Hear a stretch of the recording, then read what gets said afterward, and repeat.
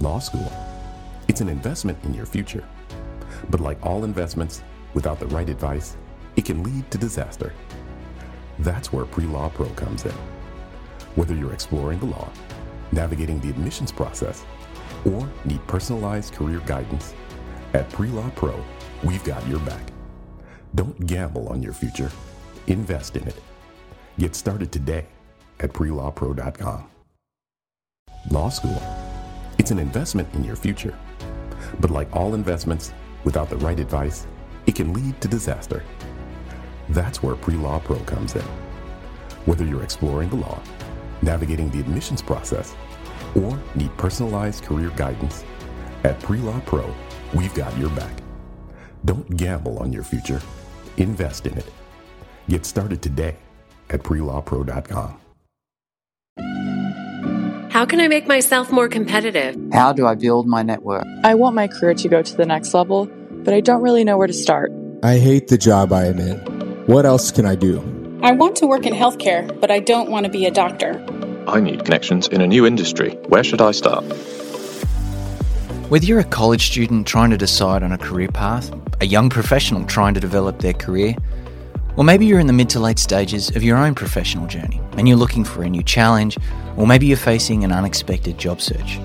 Whoever you are, wherever you are, welcome to the Professionists Podcast. And together, let's find your fit. Welcome back to another episode of the Professionist Podcast. Today's guest is living proof that with some creative thinking, hard work, and a dream, you can seek out a career that suits both your skills and your interests. He's one of the nation's leading nightlife promoters with over 20 years in the industry, and after a career as a college recruiter, he went on to found Red Horizon Entertainment, which was an exclusive 21 and over and special event and concierge service based in Los Angeles. In 2013, he co-founded lostangels.org, a non-profit dedicated to serving the less fortunate and homeless population in Los Angeles. And soon after that, he became a partner in sports marketing agency Inclusive. After 4 years in the sports marketing world, he went on to earn his credentials as both an NFL and an NBA certified contract negotiator. And then he founded Underdog Sports Agency, where he is today. When he isn't representing the nation's greatest sporting talent, he's investing in the next generation of professionals and entrepreneurs. You can find him on Twitter and on Instagram at @TheJohnnyCruz, or on the web at www.thejohnnycruz.com. Johnny, welcome to the podcast. Hey, I'm glad to be here. Thanks, Ben. Tell us a little bit about what you studied in college. Whoa, what I studied in college, what I wanted to study in college, or what I actually did. So back when I was in college many moons ago, they didn't have an entrepreneurial or entrepreneurship major. And, coming into college, that's, and to be honest, I don't even think they named it that. I remember meeting with my academic advisor, and he asked me, well, what do you want to do? And I said, I want to be a businessman. Yeah. And he's like, a businessman? He's like, what do you mean a businessman? And yeah, I want to own several companies. I want to be my own boss. I don't want to report to anyone. And he said, well, we don't have that as a major. And so he basically advised me, said, listen, why don't you write a proposal and petition to the Vice President of Academic Affairs? And so that's what I did. I wrote a proposal and emailed it over to the VP of Student Affairs, Dr. Watkins. I still remember that. And he reviewed it. He calls me and he's like, and he wanted to, wanted more information because he wanted to know that I was serious about that. And he was like, all right. He asked me, he's like, what exactly do you want to do? I said, I want to own my own companies. I want to manage talent, music, and in sports. And I just want, be an investor. So you knew even then that what you wanted to do was represent talent? Not exactly. I was just trying to figure things out because, at the time I'm 18 years old and I'm dabbling in different things. So I'm trying to figure life out. So I said, okay, let me dabble in this and see where it takes me. Do you have did you actually get it approved and you studied entrepreneurship, or how did that work? Yes. Finishing out. So what ended up happening under his recommendation, I ended up taking courses as part of my major. I ended up taking courses in communications.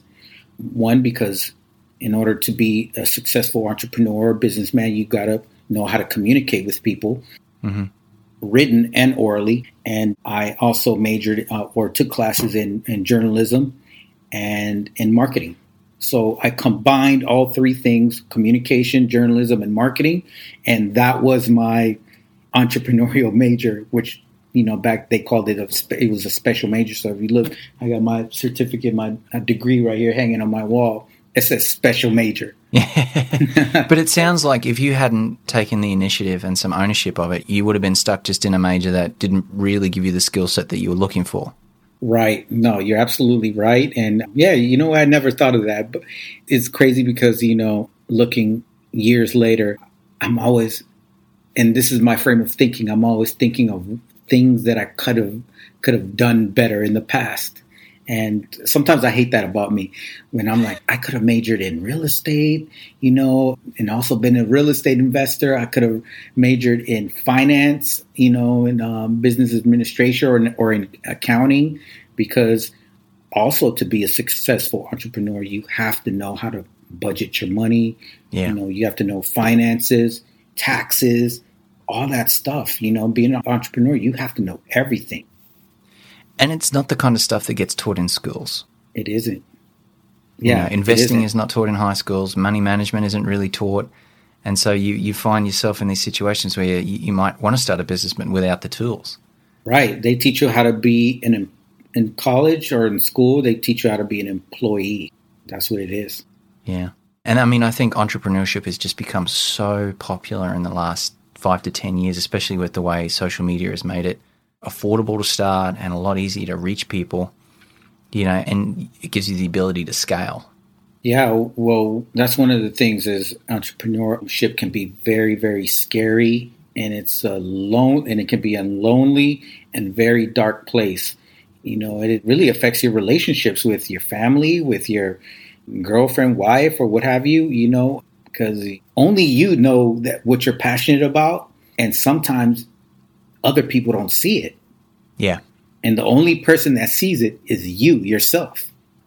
And you got to keep moving forward, even when everyone's saying, hey, Johnny. Yeah. And a lot of praying, I'll tell you that. Yeah. A lot of praying.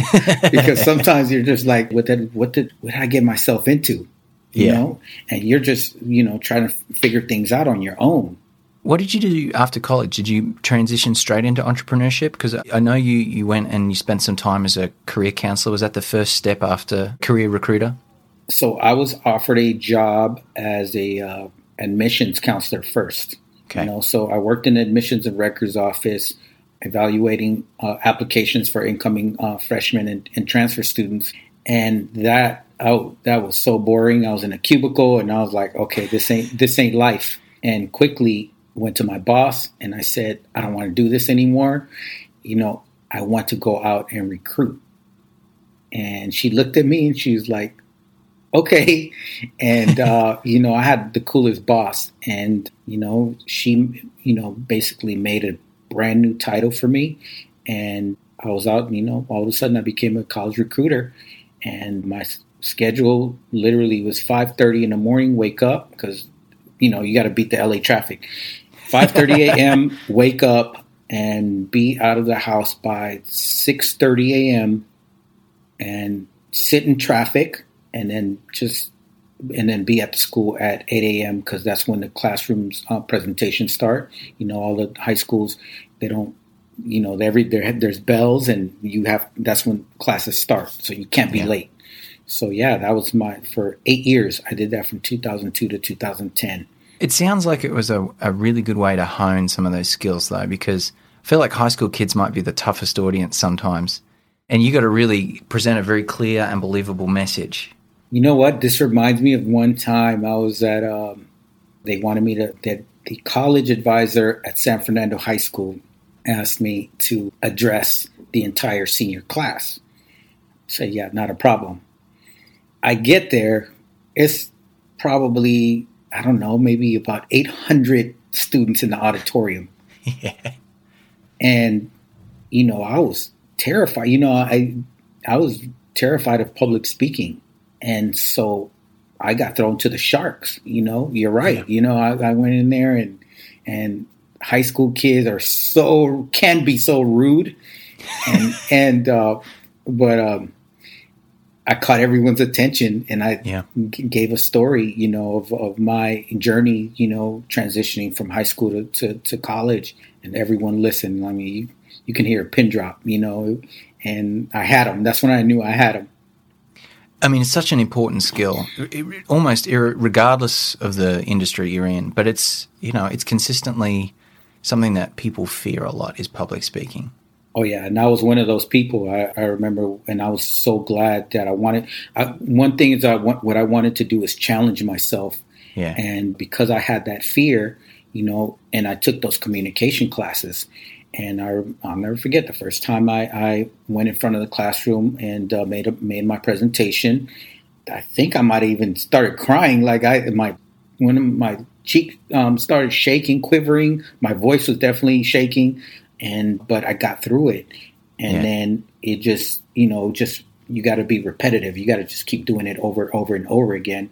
And that's what I did. And then it just kind of like, and then a few years later, like I said, I'm addressing the entire senior class at a high school. I definitely got over that fear, but it was hard. I mean, I think that says something about the importance of putting yourself in uncomfortable positions. Oh yeah. So that it's no longer uncomfortable. And that's one of those things about fear is that, yes, you will be scared, but you just have to do it. You got to be willing to make fear your ally, because it's an exhilarating feeling, it's a rush. Yeah. Especially when you can see the people listening. Right. Right. Yeah. And especially, if they're attentive. Yeah. Yeah. So how did you move from college recruiting to nightclubs and the entertainment promotional business? So everything I've done in my life has been simultaneous, because I have a fear of failing. And so, you always get like motivational speakers, focus on one thing. You can only do one thing, and that's not me, I was a college recruiter, and the same exact time I say, you know what? And it didn't pay a lot of money. And just like it barely paid my rent. I just got my first apartment in Canoga Park, and I was just barely, I had enough money to pay my rent, get some food, and that's it. And I'm like, all right, I need to do something else to make, make some extra income. So I saw the 18 and over college scene, those promoters. I was like, okay, those guys, I see those guys making some money. And I said, I want to do that because I know a lot of people. So I said, let me do that. And I had to that's another thing that I had to figure out on my own. And a friend of mine, Corey, who used to play basketball at Morningside and won the state championship, Corey Saffold, Corey calls me and he says, hey, I have a venue in Century City.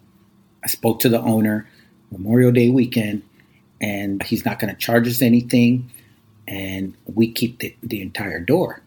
And I was like, are you serious? And he was like, yeah. I said, yeah, let's do it. So, I put a bunch of birthdays together. That's during the time of college graduation, and so I'm telling some grads, hey, celebrate your graduation party here with me. And boom, next thing, and let me tell you, prior to that, I probably had like $5 in my bank account, if that. I was broke for years. I didn't have any money. And that night, I think it was that one night, was that one change. It was that night. So I go from having like $5 in my bank account. And by the time that event was over, I remember coming home and I put all the cash on the table and I just sat there and I stared at it because I could not believe that I had been broke, and I've never had that type of money just right there at my disposal. And, it was somewhere around, I want to say about $5,000. And it was a lot. I mean, that money, I was just like, holy, I can't believe. What am I going to do with this? Yeah, like I can't believe that I made this money.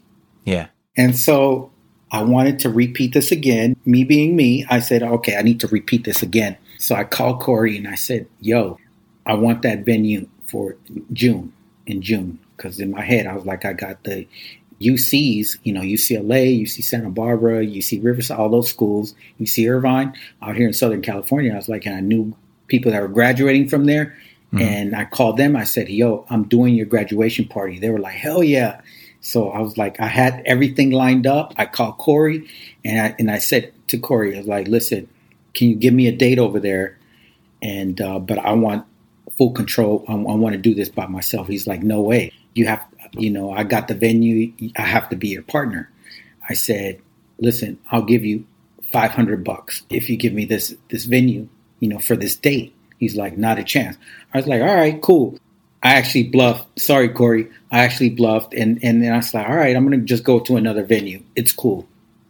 He calls me back. All right, man, you can $500, but I want the $500 now. Not a problem.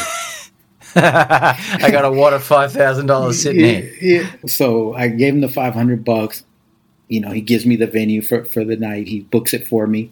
Boom. Again, we do it again. Another $5,000. And then I was like, all right, I'm getting it. I know what to do now. And I just kept going. Once every month. I just kept repeating. So is that how Red Horizon came about? Yes, that's how it came about. And I actually started doing the 18 and over scene first and then eventually transitioned into the 21 and over scene. But yeah. And what was it like starting out from this is your first business? What were some of the steep learning curves that you had to adjust to when you actually start making this a business as opposed to like a one-off gold strike? One of the things is me not having a mentor. It's such there's so much money in this business. So the last thing someone that is successful in the business wants to do is teach someone else that can potentially become their competitor. Yeah. So there's no one out there trying to teach you, okay, this is how you make money in this market right here. No way, no chance. It's not going to happen. So I had to figure everything out on my own. And, which I didn't mind. I was like, and I made a lot of mistakes. Come to find out, years later, the reason that the owner of Harper's Bar and Grill, which was in Century City, the whole entire complex is torn down now. I think they erected another corporate office building there. But the reason I found out years later that the owner was willing to give us the venue for free is because he was making the majority of the money at the bar. Me, not having anyone teach me, I'm thinking, oh, I get to keep the money from the door, I charge, my guests, and I get to keep that. Cool. Not knowing that I could have negotiated a deal with the owner, for a percentage, which all the promoters do now. Mm-hmm. I had no clue. Again, like I had no one to teach me, So years later, I was like, oh my God, I don't believe this. All that money that I felt like that I lost because I had no idea what I was doing. But you must have met some interesting, even if you didn't have someone to mentor. I know when you and I have talked in the past, you talked about how you got to meet a lot of people through that business that kind of led to the ultimate career where you are right now. So tell us how you moved from Red Horizon Entertainment, which was the promotional side of the business, into the sports marketing side of things. Well, actually, it was the 18 and over that was the catalyst of going into the sports marketing.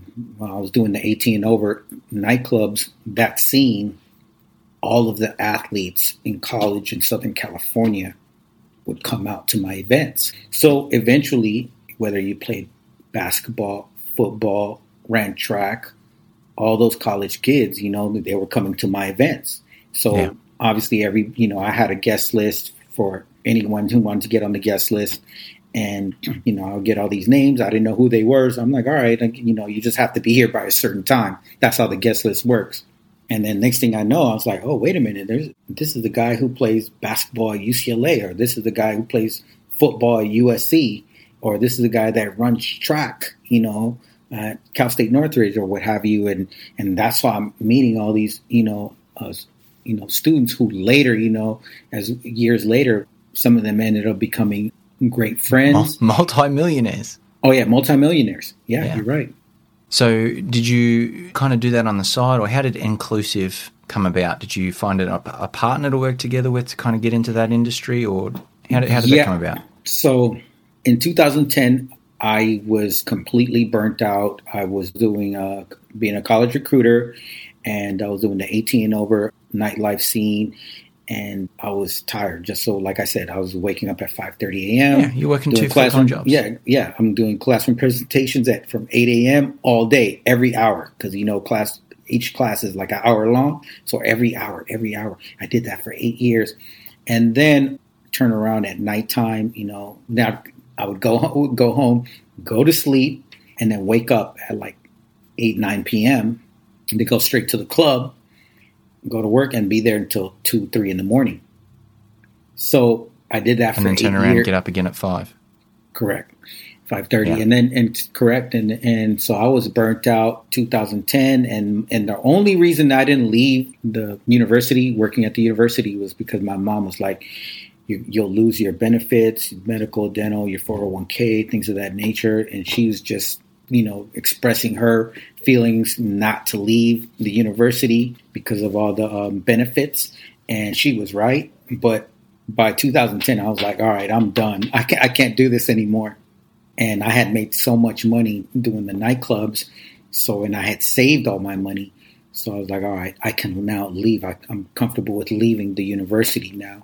So I ended up leaving in 2010. And then in the nightclub scene, I had a couple of friends who ended up introducing me to my future business partner, Justin Giagrande, who at the time was also a nightclub promoter in Hollywood. He was down in Florida during their heyday, their national championship back-to-back. The Tebow years. Yes. As a matter of fact, he ended up going to the Heisman Award show with Tim Tebow. So he's like, hey, I have this idea, of starting a sports marketing agency, a bunch of athletes. So he's like, so do I. And it just made a lot of sense. And I ended up becoming a partner and invested in the company. And that was great times. And, we built our client roster to 30 plus. We had we had a bunch of guys, started with, we did a deal with Red Bull and John Wall. And then, what does it actually mean to be in sports marketing? Like, what does that actually entail? What does it look like? Is it negotiating with sponsors on behalf of athletes? Yes. Okay. So how does that differ from being an agent? Well, marketing agencies have relationships with brands already, right? Not all agents have those relationships with brands. The only relationships that agents have with brands is when they get a top pick and, these brands call them. Yeah. But marketing agencies, they have those relationships. So it's easier for them, to... So you're kind of like a liaison between the agent and the companies that might want to use their talent for promotional purposes. Right. And during that time, it was the advent of social media, right? Mm-hmm. And, Twitter was just a few years old. Instagram had just came out. So part of marketing is branding and social media management. Yeah. So that's a new thing, social media management. Oh, yeah, that's right. I mean, it's big money. Big money. But right prior to the Instagram, athletes and talent, they were just started getting paid for tweets. And the first from my knowledge, the first person to get paid for a tweet was actually Diddy. Interesting. Yeah. And you can now monetize, and now it's huge. Yeah. Yeah, now everybody's trying to do it. Right. Yeah. YouTube, Instagram, you got your social media influencers, you got, these big brands like, where's that fashion brand that all the Instagram girls do? I can't even remember, but there's one brand that there's one that all, like every girl, I swear, is like they post about this brand, this fashion brand. Fashion Nova, I think. Yeah, Fashion Nova.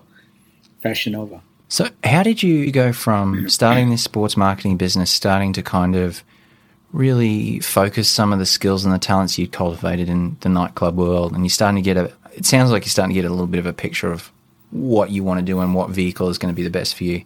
How did you go from that to working with Gary Vee and his team? That's an interesting story. So in 2016, Justin and I make our annual trip down to Mobile, Alabama for the annual Senior Bowl. So we Gotcha. go out there. So every year we were going out there to go recruit players. And we fly into the New Orleans airport, and we get a rent-a-car, and we're, driving into, through Louisiana, into Mississippi, and into Alabama. So during that ride, he had gotten a text, and I'm driving, and he says to me, he's like, hey, some guys want to meet us for a breakfast meeting tomorrow morning. And I'm like, oh, yeah. I said, well, who is it? And he's like, this guy named AJ, but his brother's big on social media. And I said, who's his brother? He's like, some guy. He's like, some guy named Gary V. Justin had no idea. He's like, some guy named Gary V. And I looked at him, and I'm driving, and I look at him. I was like, dude, do you know who Gary V is? And he was like, no. But at that time, this was 2016. Yeah. Gary V. may probably had about 18,000 followers, somewhere around there. But I was one of those followers. I had saw some of his videos on Facebook, and I was like, oh, let me follow this guy. I like how he talks, and so I started following him. Maybe like 6 months to maybe to a year prior. And so when he said Gary V, I was like, really? Yeah. I was like, yeah, that's his brother. I was like, all right. Set up that meeting. We're at that breakfast. We're going to be at that breakfast. Yeah. So he's like, all right, cool. He's like, I'm going to shoot him a text. We're going to meet with them. And so we ended up bumping to those guys at the game. And it was like, yo, we're on for tomorrow. We're like, yeah. And we ended up meeting with them. And, they tell us that they had just started Vayner Sports. And their first client was actually Alvin Kamara, running back from the New Orleans Saints.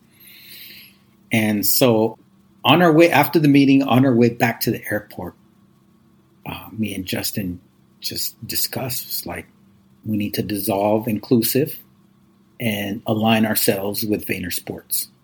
So we get back to LA and we make the announcement, and Justin ends up becoming the EVP. I end up bringing a couple players over to the agency, and that's when I said to myself, you know what? It was a little frustrating, even back during the Inclusive days, asking the agent for permission to do marketing for the client, because, they would be so threatened. And I was like, hey, like, you don't need, I'm just a marketing guy. And they're like, I don't know, and I was like, and I just said to myself, I'm going to cut the middleman. I'm going to go ahead and become the agent. So, I stepped away, and it was like a year-long journey, the screening process, the application process, taking the exam. And mind you, I did not pass the very first time I took the NFLPA exam. And it just so happened that maybe a week or two after I took the exam the first time in 2017, I applied to join the Lee Steinberg sports career seminar. Shout out to those guys, Chris Cabot and all those guys. So I ended up going to the agent seminar out in Newport Beach. And I had just, prior to me going to that seminar, I had just finished reading Lee Steinberg's book. Yeah. And Lee Steinberg, for those who aren't familiar, is kind of loosely the basis for Jerry Maguire, right? That is correct. He's the GOAT. He's the agent GOAT. And so, lo and behold, come to find out, Lee Steinberg, I attended the same high school that Lee Steinberg went to, Hamilton High School, and I'm reading his book, and he ran track and cross country, and so did I. And so I was like, oh, so, I get to the career conference, and it was like a 3-day conference, and the last day of the seminar, we get to do a one-on-one with Lee. And then I said, hey, Lee, I just want to share something with you. I read your book, and I see that you went to Hamilton High School. I ran track and cross country there. And he stops and looks at me. He's like, so you're a Yankee? I said, yes, I am. I'm a Yankee, Hamilton High School Yankee. And he's like, cool. So, we hit it off or whatever. And so I shared with him. I said, listen, I just finished taking the exam, and I just got notification that I didn't pass the exam. And he's like, don't worry about it. He said, you're take it next year and you're going to pass. Yeah. And I was like, and that was all the motivation I needed. And sure enough, I said, I went into that studying for the following year. I said, in my mind, I'm like, I'm going to pass this exam. It's a very difficult exam. Even lawyers, all my friends that are lawyers that have taken that exam, they say that it's comparable to the bar exam. It does sound like a lot. Because, you don't have to be a lawyer to be an agent, but you're going to be held to a pretty similar standard. Oh, yeah. And so the second time you took it? Yeah, the second time I took it, I was ready. I literally studied for 6 months prior to taking the exam every single day, whether it was minimum 3 hours. Every single day I was studying. And what's in the exam itself? What kind of things are they asking you to cover off on? Oh man, some ridiculous questions. It's like it's almost like, is this a trick question? Like messes with your mind. Because some of them are really like trick questions. They're so easy. Some that you're like, is this a trick question? And then some are paragraph long, and you have to do some calculations. 10 different calculations to get to the final answer. And you're figuring out, like, is this clause allowed in a player's contract? How's this play in with the cap? Player A, this scenario. Player B, this scenario with agent A gets fired. All kinds of crazy stuff on there. 60 questions and you get 3 hours. And yeah, it was pretty traumatizing. Well, I think it's one of those industry that seems very sexy. Like we think of Jerry Maguire, you think of The Rock in the HBO series Ballers. What differences are there between the portrayal and reality? Yes, it is very sexy, I will say. But what they don't show, like HBO Ballers, they don't show is the agent, studying for the exam and, stuff like they didn't show that part. But it is definitely a roller coaster ride, like the show portrayed. You can get fired by your client one day, and you're down, and then next thing you know, boom, you have another client, and you can take off. Same thing happened with me with one of my clients over at Inclusive, Martavis Bryant, former wide receiver from the Pittsburgh Steelers, who had just came out of Clemson. Was one of our clients. We did marketing for him, social media management, everything. He gets into a little trouble with the NFL for substance abuse and gets suspended 3 times. Gets traded over with the Oakland Raiders at the time. And, I think it's pretty much safe to say while Martavis was playing, he was probably top 15 wide receiver in the league.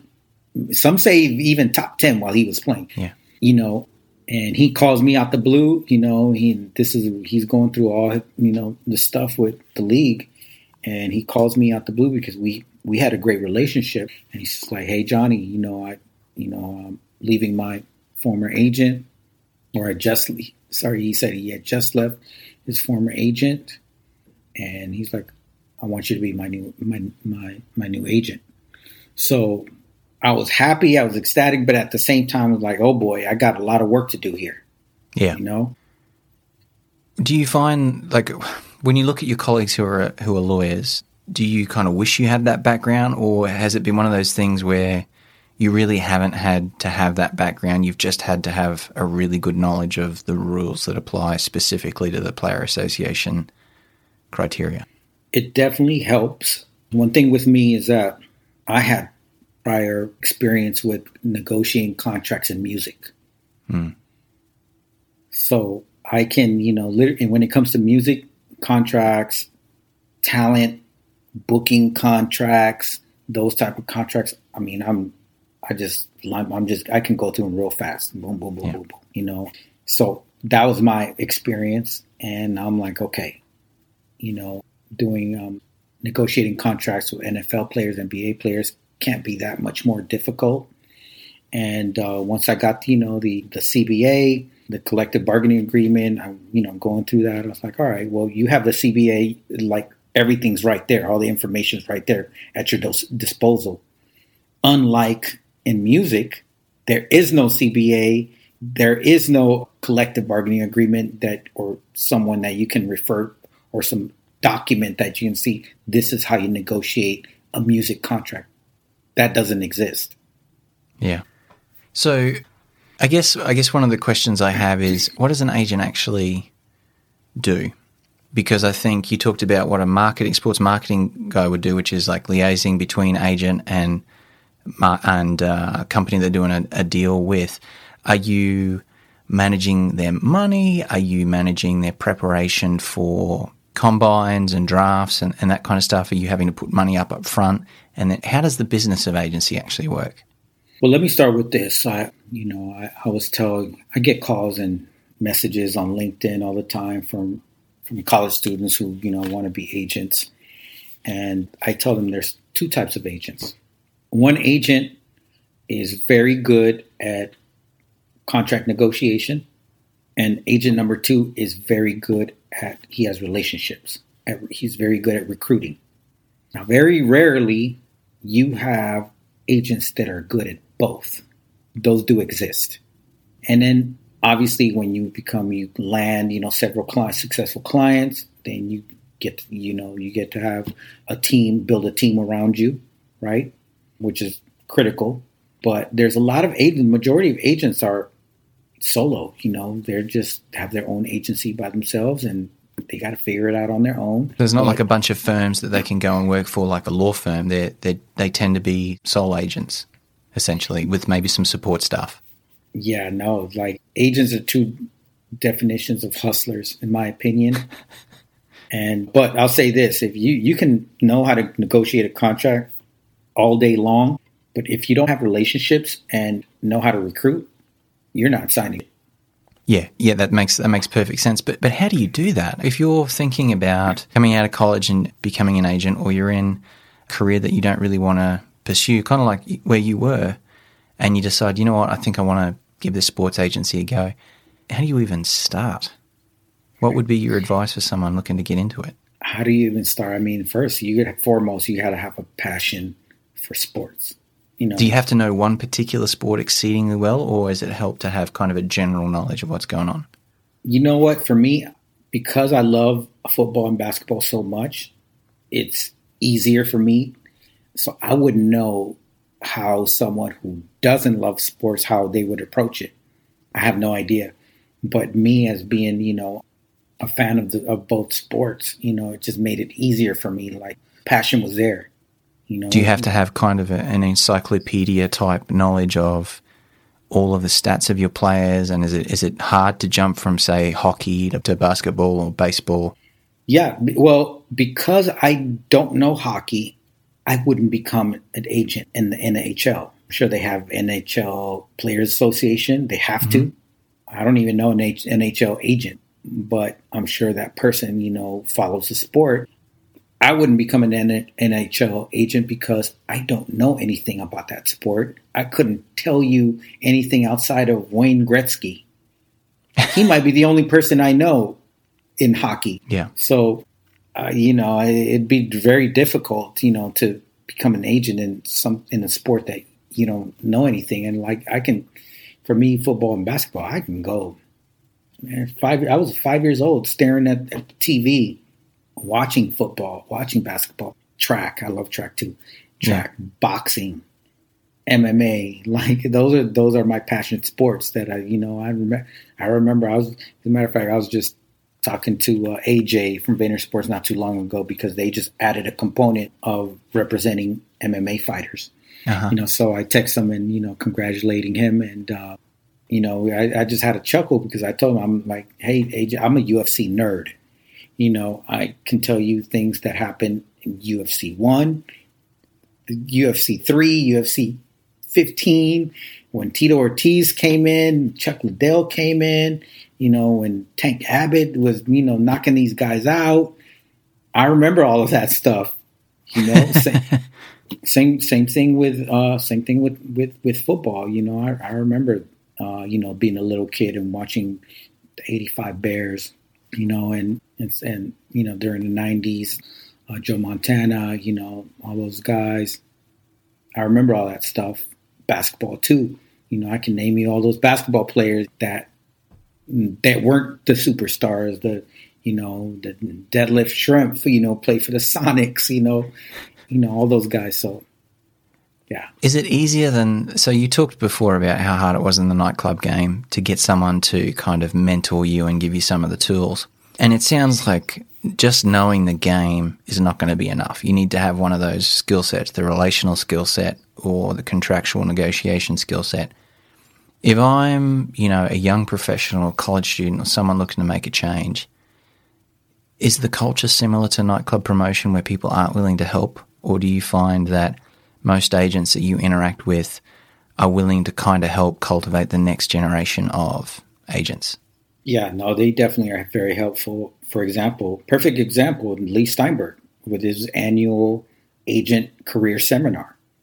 And he's really one of the first people to kick it off. And I'm sure he's like, hey, let me, pay it forward and help the younger guys, out, and he didn't have to do that because, yes, there are those agents that, they're just not approachable. Yeah. And they don't want anything to do with you. If you ask one question, that's too many questions. Yeah. Yeah, there's those guys out there. So would you recommend folks go and try and get some experience working with collegiate athletes, maybe as a manager while they're in college, or trying to get some experience in marketing? What kind of experience do you think would help people pivot into agency representation? Yes, definitely all of the above. Definitely in social media management. I think the contract negotiation thing, how do you really learn that?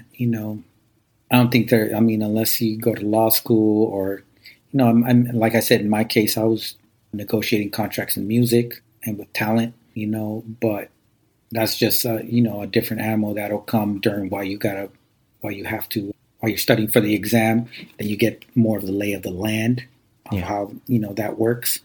But yeah, if you, one advice that I give everyone is intern for an agent or an agency. Yeah. That's how you really get watch your it and see it happen. Right. Yeah.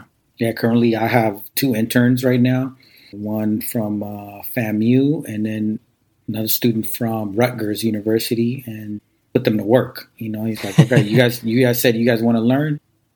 I'll show you. Yeah. Learn by doing. Yeah. Exactly. So what kind of salaries can people expect? Because it seems like it's not something that you get paid a retainer for, like a set salary. It's like you do the deals, you get a cut. You do the deals, you get a cut. And those who do the deals get paid. And those who don't are eating beans on toast. This is definitely an industry is where you eat what you kill. Plain and simple. No one's giving you a salary. No one's giving you, it's basically you sign your player, you go. So you got to hustle. Yeah. You got to hustle. What kind of salary do you think a young, mid-20s trying to make a go of it in an agent, as a sports agent or working in an agency, kind of like 60, 70 kind of K coming out, and then once they start getting accredited and they start doing their own deals, that's when the real kind of coin can start coming in? No, I don't know anyone that's going to give someone who wants to be an agent at an agency 60 or 70 K. Yeah. I just don't see it. Unless you're like the director of marketing or something like that.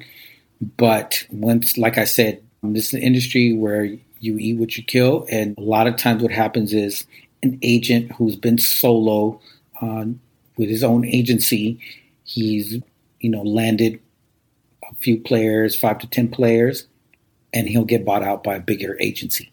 And he'll join that bigger agency, and then he can negotiate his salary because, like, hey, I'm bringing all these players with me to the agency. But until that, bigger agents are like, well, what do you have? You haven't signed anything, so why would I give you $60,000? So it's almost like the kind of thing that when you're starting out, it sounds like you do it as a side gig first until it really starts to generate some viability, and then that's when you kind of pivot into doing it full time. Exactly. That's what it is. Yeah. So what's a regular day look like for a sports agent? Or is there such a thing as a regular day? No, there isn't. There's a lot of text messaging. There's a lot of, following, scouting on your own, doing your own, research in your local area. I'm blessed. I'm in Southern California. California is the Golden State, produces a lot of basketball and football players. So I already know, because I have that remember, I had that background as a college recruiter. So I knew, Westchester High School, that's where the basketball players are. Crenshaw was, and these were all my schools that I was a college recruiter at. Crenshaw High School, football players and basketball players. Taft has the track players and football players. Birmingham has the football players, So on in Long Beach Poly, track, football, and basketball. So, I know all these things. And what role do you play in crisis management? Do you have a PR team that handles that, or as an agent, some photos come out or something happens? What role do you play in that? Yeah, you got to be. No, I do not have a crisis management team, but so I'm not PR class. When I took PR classes in college, I remember we had crisis management scenarios, and I remember all that. So of course, when, a few times I had to deal with some crisis management with some of my clients, and you got to just do the best that you can, and being a father figure, a mentor, a big brother, it's like, hey, avoid these pitfalls. Do this, not that. Look at this guy. This is not what to do. Yeah, you wear so many hats as an agent, to be honest. And from working as a college recruiter, working in nightlife, and being an agent, trust me, I've seen it all. Yeah. I've seen it all. One of the things I think I have certainly heard a lot of is this statistic, and this is probably not the accurate statistic, but it's something in the order of 75% of professional athletes are either broke or in financial dire straits, disarray, whatever you want to call it, within 3 years of leaving whichever league they're in. And we talked earlier about the fact that we don't teach entrepreneurship or business skills as much as we really should in school. What do you do as an agent to help equip your clients so that they don't fall into that 75%? Yes, that statistic is very true. And, one thing that I tell my clients is like to avoid that. Hey, there's some ways that you can avoid those traps. And one is, and I've fallen into that trap just being an entrepreneur, similar traps of being an entrepreneur. I tell my clients, learn how to budget your money, especially during your rookie contract. Your second contract, you can be, kind of like do what you want to do. And you still got to keep it a little conservative, but you got to look at the long-term effect of your finances, because you don't want to. And I've got, stories and links on my phone of, like, for example, what happened with the GQ article, what happened to T.O., Terrell Owens. Like, how do you lose $85 million? Yeah. Come to find out, you read that article, is his assistant, his manager, his agent, his lawyer, his girlfriend, all these people were taking from him. Yeah. Another story that came out a couple years ago was with Kevin Garnett. Same thing. His business partners, lawyers, so financial advisors. Financial advisors. To be honest, I don't recommend players get a financial advisor during their rookie contract. You can manage, with enough education, you can manage your own money like by yourself. Squirrel as much of it away as you can. All you need is discipline. That's all you need is discipline. But you shouldn't have somebody telling you, hey, and this is not knocking financial advisors. There's a lot of honest financial advisors out there, and a time and a place for that too. But maybe, like you're saying, the rookie contract is not the place for it. It isn't. It's not. Even when in nightlife, for example, when my clients, my inclusive clients, they all want to go.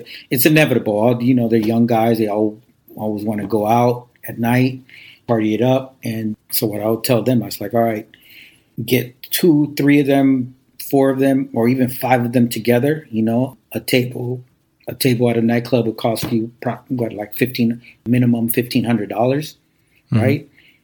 And then you guys just split it. Now you got, thanks to technology, you got Venmo, Cash App, and then when the final bill comes out, 1500 with the, in California with the tax and tip, you're looking at about 1950, and 1950 you divide it by 5, and then you just cash app each other. But there's no reason that someone should be, I've seen it. These guys got I've seen it, the guys with 50, 60, $75 million contracts, blow, $50,000 in the nightclub. I've seen that. Yeah. In a single night. In a single night. But they're going to do what, at the end of the day, they're going to do what they want to do, you know? But if you're my client, you're not doing that. I'm not going to allow that. No way. Well, a happy client is going to be one who knows you've got their back and, you know, you're acting in their best interests. Right. What do you think is ahead for sports agency? Because we see in a lot of industries, law, medicine, management consulting, technology is changing the way business is done. What do you think are some of the changes you foresee coming to the world of talent representation and in particular sports agency?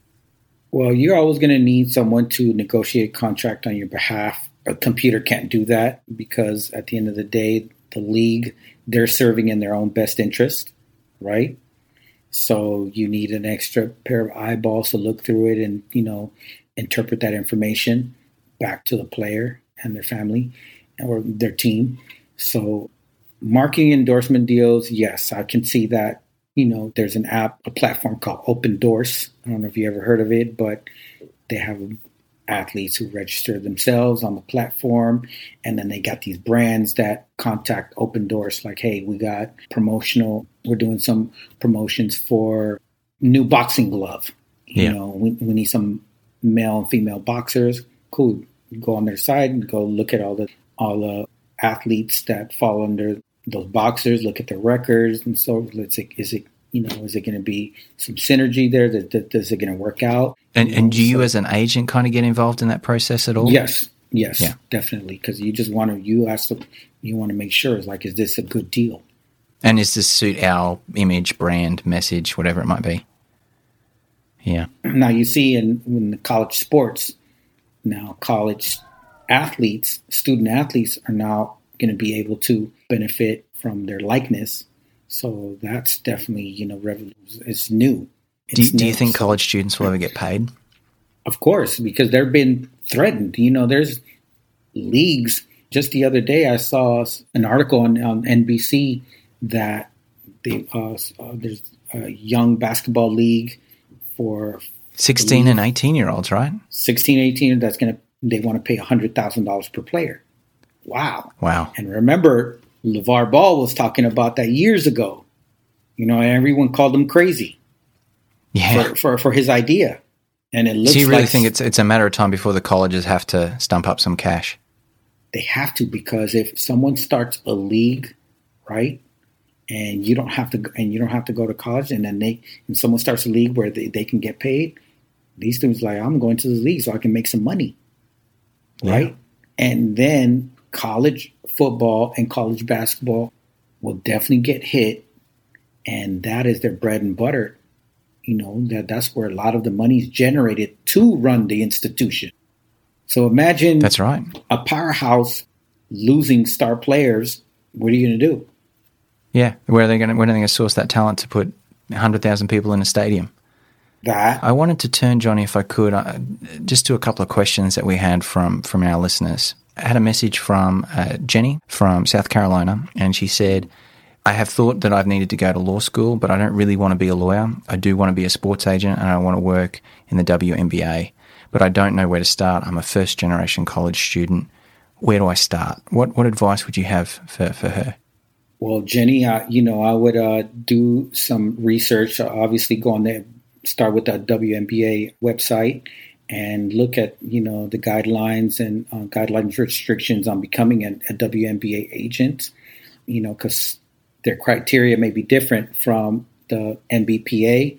So look at their criteria. Some may not, require for you to have a law degree or even a master's degree and just a bachelor's degree. So I would start there first. And then, of course, like I said previously, intern for a WNBA agent, so you can gain some experience. Those experiences, even though even if it's free, and even if you're not getting paid, that's fine. I'd rather, not get paid and intern somewhere where I know I can get valuable experience than go get paid a lot of money and do something that I don't want to do. Yeah, and that doesn't move you closer to being what you actually want to be. Exactly. Yeah. The second question is from Leon. He's in Dallas, and Leon's been working in the insurance sales industry for 15 years. He's got a family and a mortgage, but wants to get out and get into some kind of talent representation, whether that's sports or music, and just feels a little bit of pressure because you've got all these other responsibilities. What advice would you have for someone like Leon who maybe isn't in a position to go and take an unpaid internship? Well, I would definitely recommend, we have 24 hours in a day. Obviously, you have your regular job. I don't know, how many hours, you're committed to that job, but I'm sure you have those extra hours right there to commit and say, every day and say, okay, I have 4 hours, this window of 4 hours every day that I can commit to doing my research, and especially right now during COVID, there's a lot of, my 2 interns that I have right now are virtual interns. I mean, meaning not virtual, but meaning everything, they're not coming into our office. They're one is in Florida at FAMU, the other one's in New Jersey at Rutgers University, and we communicate remotely. We set our Zoom call once a week, give each other updates. And, I was like, all right, guys, this is what I need from you guys this week. And then we check in with each other once a week via Zoom. So yeah, there's ways around it. You just got to want it. Yeah, exactly. The last question I want is to run by you is, I think, kind of close to your heart, given some of the stuff that you've done in your career. Joseph's a first-generation college student. He's now a young professional, but he feels frustrated because he doesn't have a mentor and he doesn't have a natural network through family and friends. What advice would you have for him to start cultivating that network and maybe finding a mentor or two? Where is he from again? He's from Florida. Florida. What city? Orlando. What's his name again? Sorry. Joseph. I would recommend Joseph to, I'm sure there are agents in Orlando, and reach out to them. And obviously, when you're not an internship, when you're not getting paid, it's rare. I mean, that agents are like turned free, free work, So they're like, if you can make yourself valuable, like, how to put together some spreadsheets, that can help an agent for his recruitment, his next class of recruitment process, then, you all of a sudden you make yourself valuable. So yeah, you just got to be creative. It's like if you know how to do graphic design, if you're very good at managing social media, if you know all the tricks and hacks on managing your Instagram page, and you can help build followers for some student or athletes. There's a lot of creative ways and things that you can do. But first, but it all involves a bit of sweat and a bit of effort. Right, it does. Yeah. Johnny, this has been really helpful. Appreciate your time. If you are interested in following Johnny, as I said, you can find him on Twitter and Instagram at @TheJohnnyCruz. But you can also go and find him on the web, and his link to internships and applications associated with that are all at his website, which is www.thejohnnycruz.com. And as I said, he's the founder of Underdog Sports. Johnny, thanks so much for joining us here on The Professionists. Thank you so much, Ben.